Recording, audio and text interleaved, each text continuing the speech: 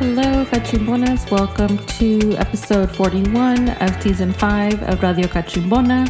Radio Cachimbona is an abolitionist podcast that audio archives state repression and fierce migrant resistance in the southern Arizona borderlands and breaks down case law and politics from a leftist perspective. As a first-generation professional whose parents are Salvadoran immigrants, Yvette prioritizes uplifting the voices and histories of Central Americans. Thank you to the newest patron, Geneva. I appreciate all the patrons so much. Thank you to Prima Mayor, who gave a 5-star rating and said that the podcast provides excellent information for everyone. Thank you so much. The ratings and reviews help the podcast gain visibility and more listeners. This episode is one that I've been so excited to share with you all. It is an interview that I did with Javier Zamora, the author of Solito, the first memoir of its kind written by a quote-unquote unaccompanied minor, and his experience crossing the border, a 7-week journey from El Salvador to the U.S. We discussed how Javier found the strength as a shy person to write a memoir about one of the hardest times of his life, his journey to becoming, quote, ultra salvi, and the power of seeing Salvadoran Spanish in a published book. I hope that you all enjoy this interview. Bye!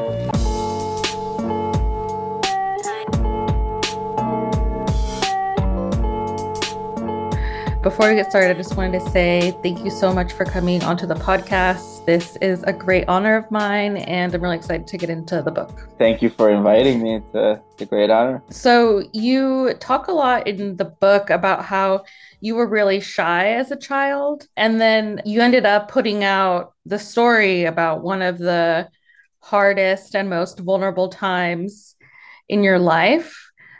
How did you get to that point of being a shy kid who doesn't know what to say sometimes to someone who wants to share their most vulnerable story with the world? Well, it took years. I was a shy kid, and then this happened when I was 9 years old. I make it to the United States, and I'm still shy for a few years until the hormones kick in and I'm a teenager. And in between 9 and I want to say 7th grade, which I would have been 11, I'm also undocumented. And my parents are telling me to not tell anybody my status. And that also affected how I interacted with the world. So I was even more shy.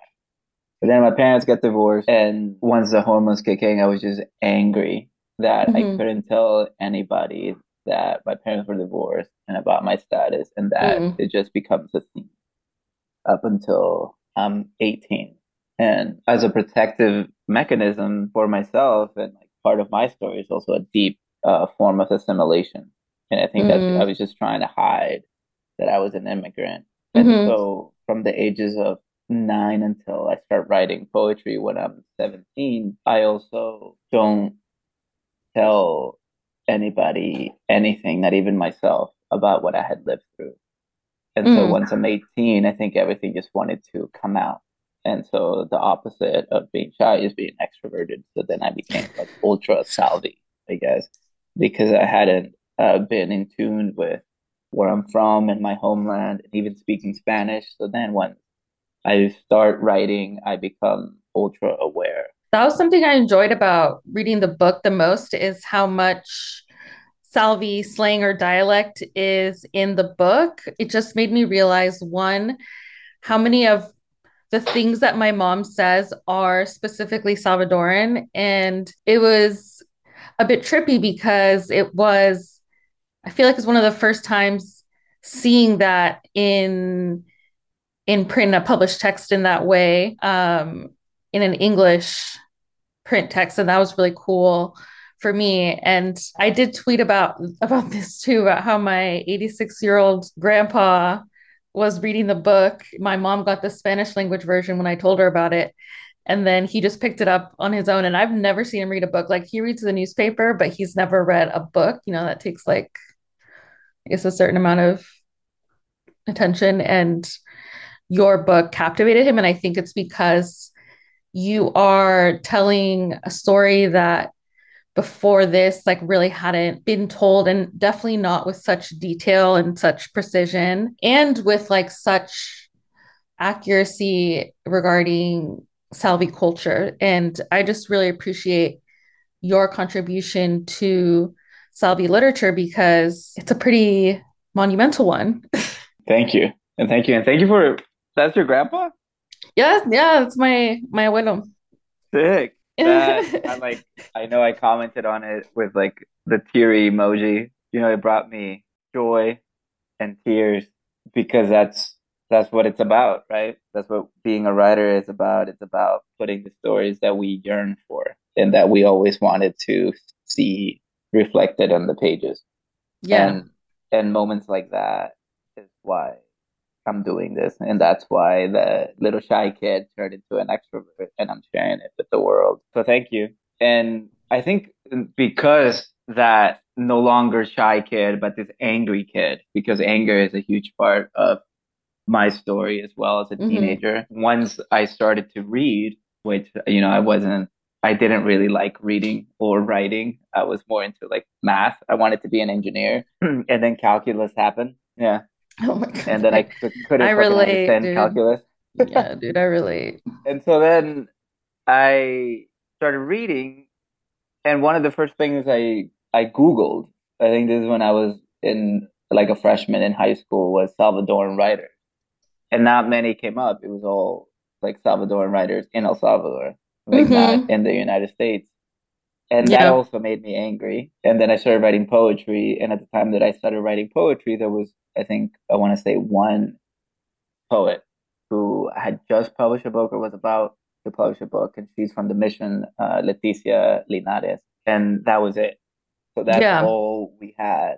And even when there was some sort of representation, I know we talk about Latinidad and like whatever, but there's a lot of Mexican representation, Puerto Rican Hmm. representation, and a Cuban representation, and that's not the Spanish that we speak. So even Hmm. though the stories might be similar, they're not really our Central American stories. And so that's why once this comes out, and even when I published my first book of poems, the language was something that needed to be the way that it is, Yeah. and not translated well. Yeah. And it's actually, this is actually a very interesting moment for Salvadoran poetry. Because, well, I actually do feel like there has always been a connection between leftists and poetry, like Roque Dalton, for example. And now there's like really a proliferation of Salvadoran or like Salvadoran American poets like Christopher Soto, Cynthia Guardado, Alexandra. Oh, I heard the Ritón last. regalado, Yeah, I was like, yeah. yeah. Jessica Salgado. Jessica Salgado, yes, of course. And it's just a really exciting time to be like a reader and appreciator of Salvi poetry right now. Yeah, and not only in poetry, like in fiction Yeah. I know, I just and wanted to give nonfiction. poetry its little moment. Yeah. But yeah, no, Christopher Soto Loma, I call them Loma, just wrote like this article in the LA Times about like the Salvadoran Renaissance or some shit like Yes. that. Oh And wait, I need to read that. I don't think I read that. we are having like quite the moment, you Hmm. know? And I don't think this happened randomly. We are the second biggest Latino Right. immigrant group in the United States. It has been coming. We have an astronaut in space who is stuck up there right now. We have like frozen pupusas in fucking Whole Foods. Shit. Mm. We Those are a little suspicious though. yeah, they are quite suspicious. But in a weird way, we are part, like we have been there, and whether we have been loud about it or Yes. not, or very visible about it, we Yeah. are in the spaces that we need to be, at least regarding the arts. One of the SNL writers is Salvadoran as well. Who's that? The one who wrote Los Spookies, Oh, wait. Who are you Julio talking about? Torres. Oh, Julio Julio Torres. Torres. Yeah. I know this is a very exciting moment. So to go back to Solito, you start the book when you're 9 years old, and it's really clear through the voice that you use and then also through, like the inner narrating of your thoughts, like how little you are, like you're like scared to use the flush toilet.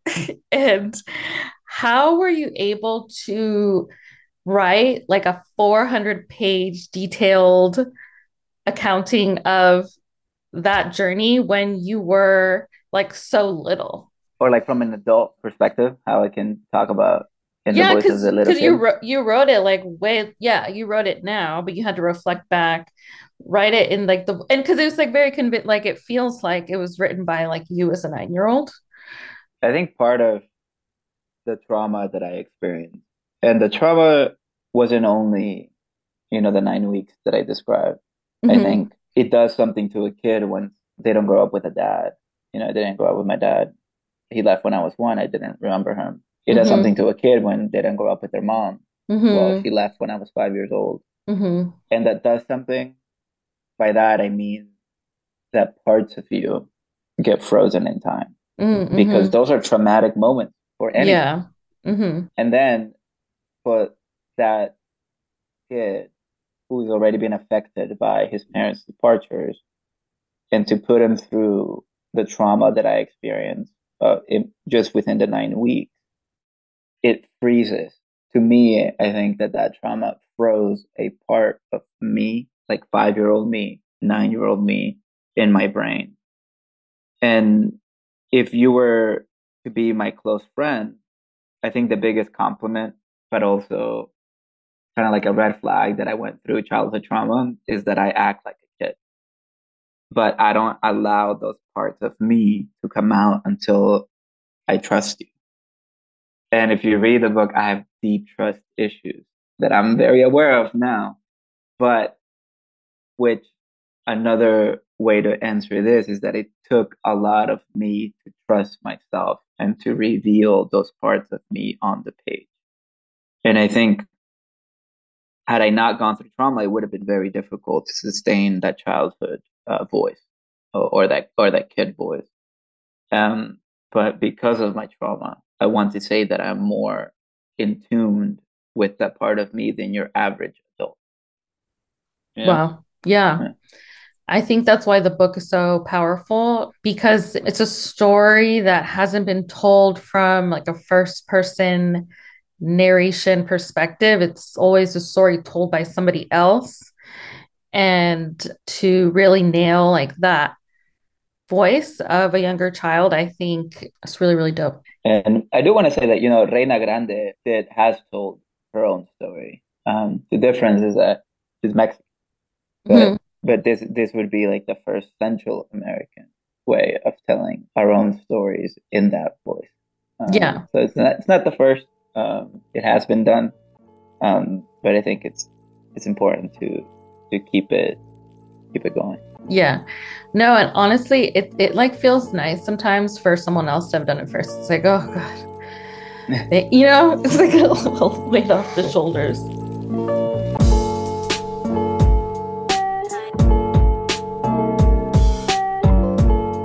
So, speaking about the difference between the Mexican experience and the Central American experience, something I really appreciated that came out in the book is one, like discrimination toward Central American migrants on the part of Mexican nationals. And then also, in the longstanding complicity of the Mexican police and their border forces with the US's immigration agenda, which it was just educational for me to learn about because I feel like I've only more recently come to understand Mexico's role in like the US deportation machine. And so it was educational to know that complicity has been going on for a long time and that there's long been policing of Central American migrants in Mexico. And that like as a result of that like part of the Central American migration story is actually having to learn Mexican slang and like cultural things like music and movies and just like coming up with a backstory so that if you do get deported, you can get deported to Mexico and not all the way back to El Salvador. And I feel like like earlier you mentioned Latinidad, and I feel like, this book is so necessary for complicating the Latinidad conversation because I don't really think that we have yet talked about power dynamics between Latinx ethnicities and the ways in which the power of the Mexican nation state is like a powerful discriminatory force, not on par with the US, but like kind of. And then how that trickles out into interpersonal dynamics too. Do you think that like we talk about that enough? Absolutely not. That's a leading Um, question. Sorry. it's complicated. I Yeah, think I think being definitely. Central American, at least like you and I both grew up in the Bay Area, you Hmm. know, and I think I would jump ship and say in a broader sense, growing up in the West Coast Hmm. as a Central America, as a non-Mexican, you come up against the hegemon Yeah. outside of like them being the American hegemon, like whiteness that we all live by definition of living in this country. Hmm. At one point, you come up to the hegemon in immigrant communities, which in the Hmm. West Coast is Mexican. Yeah. Like Mexicanness, I'm not saying is whiteness, but No. Mexicanness, because of whiteness, acts like a sort of gatekeeper. And that's what racism does to us, right?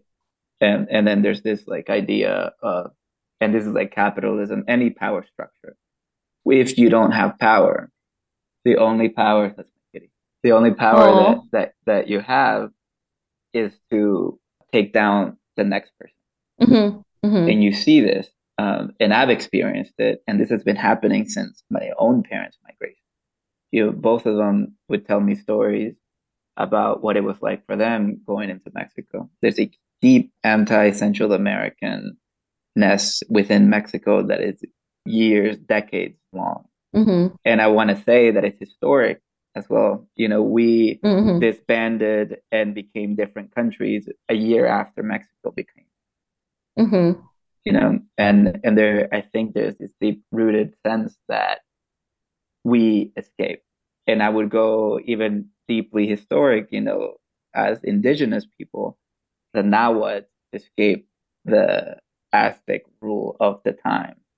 And then we migrated south. And all of this, I think we're talking about racism, power structures now in modern day, and it's capitalism. Hmm. And we have to talk about that.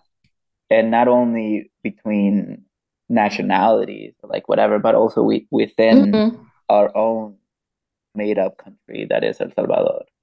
Hmm. This is, I Hmm. think this is just a byproduct of existing in a world ruled by white. And Hmm. whiteness Hmm. doesn't have to be a white person. It could be your own, somebody that looks like you. Is just like a state of mind. And that is what Latinos struggle with because we're not a race. We look like all shades, but Hmm. some of us do look more like something than others. And Yeah. that's where the racism comes in. And the anti-Indio-ness. I include that passage for a reason. And we get taught this by the adults, even when we're children. Yeah. We learn those bad words that are not bad words because everybody uses them. And we learn how to discriminate subtly. And those are Yeah. conversations that we need to have as a community. Definitely. And I do also want to point out the role of the Salvadoran government in creating that anti-Indigenous sentiment, like with the 1932 massacre of Indigenous people in Western El Salvador. Like Indio became a bad word because if you were identified as such, like you were killed. It was like a part of like the government trying to control labor uprisings, which a lot of which were led by indigenous people. And I think that context is critical too, because yes, like, these things are passed down culturally, intergenerationally, but then also like there is a root of government violence there that started that. Yeah. And it's power and racism. And I don't know what has also been healing for me. And I think part of writing this book as well, and also part of my mental health journey has been to reclaim, my indigeneity. Mm. And being Salvadoran, that's super difficult That is, yeah. because we have centuries Mm-hmm. of just annihilation, Mm-hmm. and yet they're in the same western part of El Salvador, Mm-hmm. that language has managed to survive. Yeah. Is that there is not thousands of native speakers, there are hundreds, but they're still Right. there. No, yeah, which is And powerful. yeah, and where I'm from, sadly, the I'm from the Nonualcos in La Paz, and in that area, the language or that dialect of Nahuatl is gone. Mm. And what needs to happen now, I think it's for us who were born in Cuscatlan, is to acknowledge that loss.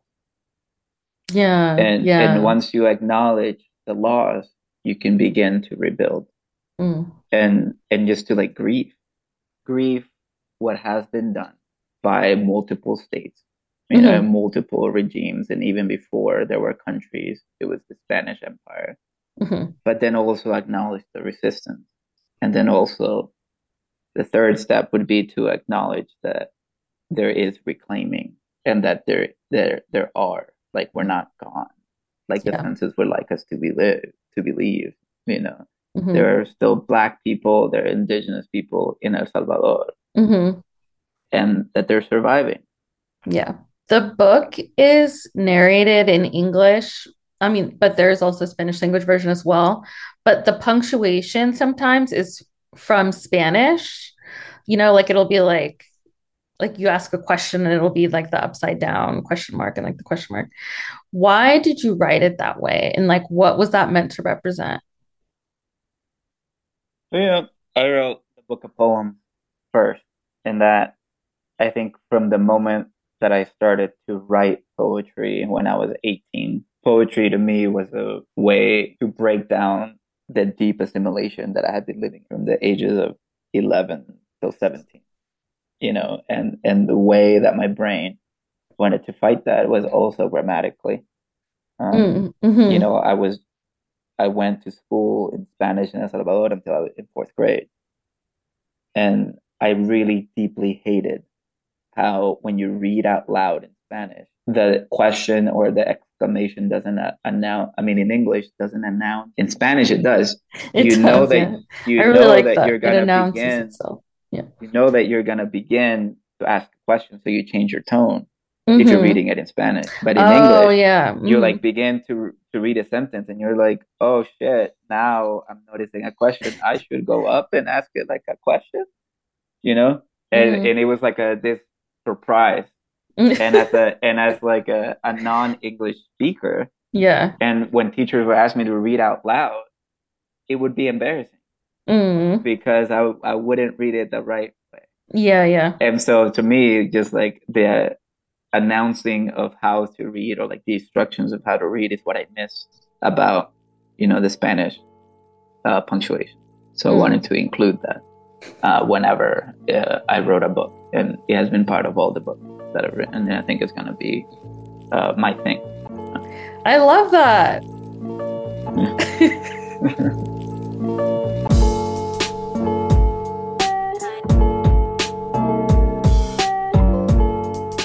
You start the book dedicating it to Patricia, Carla, and Chino, who were like your core part of the six that crossed with you. And you said that you never saw them again, but have they reached out to you now that you've published the book and you're like all over the news and such? Not yet, Damn, and damn. one, like, I don't know if they're alive. I don't know if Yeah, they're still in this country. I don't know where they right. are. Two, I don't Yeah. know if they're aware of the book. And three, even if they were It's to pretty high be profile at this aware, point. to know of the book, we're talking about trauma. For 20 years, Yeah. me, who wrote the book, didn't want to think about anything that I Yeah. describe in the book, or Yeah. the people that literally helped me survive. And this is me, who has the privilege of having a therapist, and like has the privilege that, you know, immigrant lives in this country don't really look like mine. And I am very aware of that. And now imagine somebody who is statistically probably doesn't have those privileges. Like still some people in my family are still undocumented. They haven't had the Mm-hmm. best time in this country. They can't afford to Yeah. go to therapy. You don't want to be reminded of the trauma that you've been running away from for Mm-hmm. 20 plus years. So I completely understand that even if they knew, and even if they knew and actually picked up the book and read it, I can see why they wouldn't reach out. I can see that too because I feel like I don't know who said this, but somebody said that like part of Salvadorness is like this culture of silences or these structured silences that's what it was. That's what the word was. It's structured silences because even though they're silent, they like structure how we live our whole lives. Mm. Um, but I get that too. I mean, I get that. I get that. I get that. I also avoid my own traumas. So I understand. I totally Yeah. understand. Avoidance is always easier. Yeah, it is. And I mean, it is a survival mechanism as well. Not going to romanticize it, but it is a way that people get by. The last question I wanted to ask is you start the book with a quote from The Body Keeps the Score about how our bodies are texts. And so, because of that, remembering is reincarnation. And then you quoted Lacey Abrego's book, Sacrificing Families, which is like her sociological study about the effects of family separation through migration in Salvadoran families and how specifically being apart from your mother as a child is something that instills you with a sense of constant longing. Why did you choose those two quotes to start the book? And what does it say about like why you wrote the book? Up until now, every epigraph that I've chosen or every quote to me is a book or a writer that has made my writing and my life possible. Mm, wow. You know, Roque Dalton, my first book is pretty much all Roque Dalton.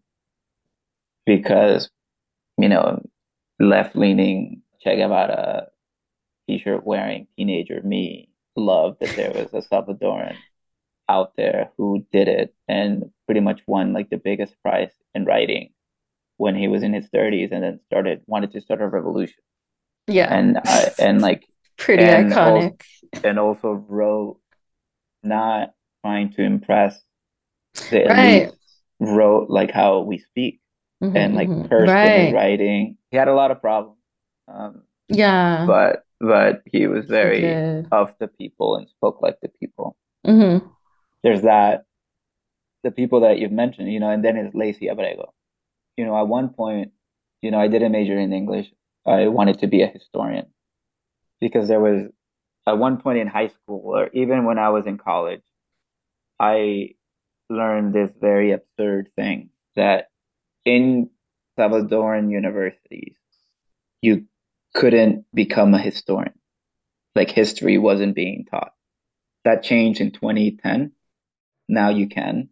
But that to me is so telling of who we are and like what you just said about silence. Yeah, Like that's good. our government structurally doesn't want to acknowledge the things that has Yeah, happened because if yeah. we do, the government will realize how fucked up they have been, are, Mm. and will continue to be.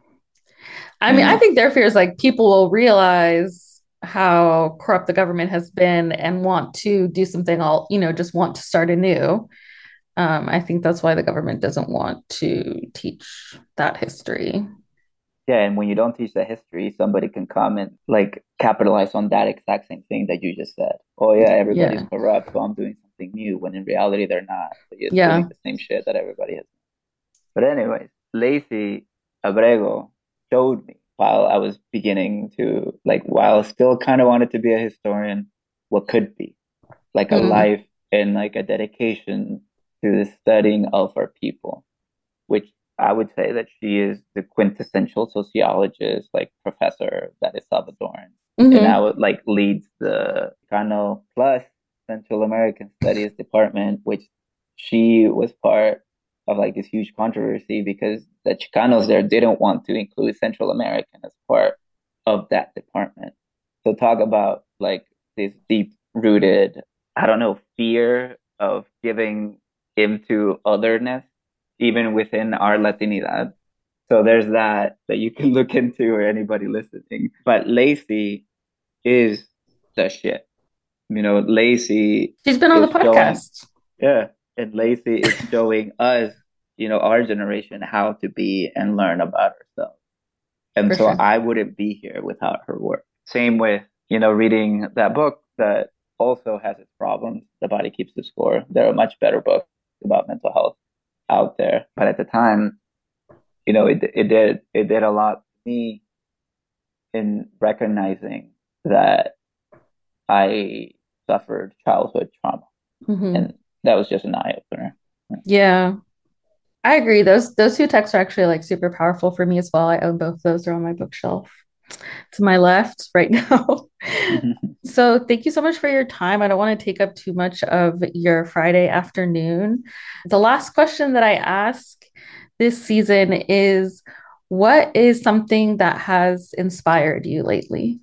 Lately, Yeah, it's got to be recent. actually, just yesterday, I went to the Tucson MoCA and saw an exhibition by Raven Chacon, who is the first indigenous composer to win a Pulitzer. I think he won like 2 years ago. Oh, wow. And in it, it's like I was like moved to tears Wow. because it's like in a room, you have three sets of like kind of what I just talked about, a song from an indigenous tribe, and one of them's talking about what happened. And then on the other screen, you have another song by a different tribe about asking the river to rescue them because they're river people. And then the third song is about where we're going, that even the white king dies and we all die and we're all going to heaven. And he gave them all the exact same drum and gave them each their own, I don't know what you call that, but they hit the drum with. The drumstick? Yeah, the drumstick. And then, so there's that one drum, and those are the only three performances and songs that were played on that drum. And the drum is there in the room with you. And then on the other, once you turn your back and the songs are still playing behind you, he has created songs to, I want to say, 13 composers that have showed him how to be. And so, and I think they're all women. Okay. Indigenous women who have showed them the way of how to perform. They're performers, they're writers, and his sister, who's also a musician. And so he gave him the scores. And as you're looking at the scores with like the history of what's behind you, I was like, holy shit, like he's doing it. He is showing us how, like, even though these people, us as indigenous people, as like whatever immigrants, even though we have suffered, we can use that suffering and create something and guarantee our existence for the future. And I was just crying. And so if you ever have a chance to look at Yeah, I was like, wow, I guess I have to go right songs. now. Yeah. it's amazing. I love that. Okay, well, also like, do you go by Jose, or like why is that name in your email? Just like to be fancy? It's your government name? It's my government name. Okay. I'm like, that's weird. No, I'm just kidding. But I also go by my middle name, but I don't put my government name in my email because I'm not trying to go by my government name. Yeah, I don't know how to change it. I'm not tech savvy. So I wish I could change it, but I don't know how. It's all good. It's all good. Okay. Well, Simona, thank you so much for coming on to the podcast. And I hope that when you're back in Tucson, we can meet in person. Yeah. Thank you. And thank you for creating this for us. You know, you're a Cachimbona. Oh, thank you. Okay. Bye. Have a good afternoon. Bye. Gracias. Thank you for listening to Radio Cachimbona. Radio Cachimbona is an abolitionist podcast hosted and produced by Yvette Borja. The audio archives state repression and fierce migrant resistance in the southern Arizona borderlands and breaks down case law and politics from a leftist perspective. Yvette prioritizes uplifting the voices and histories of Central Americans as a first-generation professional whose parents are Salvadoran immigrants. If you all love this episode and want to support the podcast, this is an episode that was published first to the Patreon community. The Patreon is a way for you to support the podcast. This is a passion project. It is something that with the Patreon, I can break even on, and you can join the community for $3, $5, or $10 a month. And apart from supporting the podcast, you get early access to episodes like these, and you get exclusive access to the Lit Review, which is an online book club where I invite other women of color to discuss novels, nonfiction. It's the best way to support the podcast.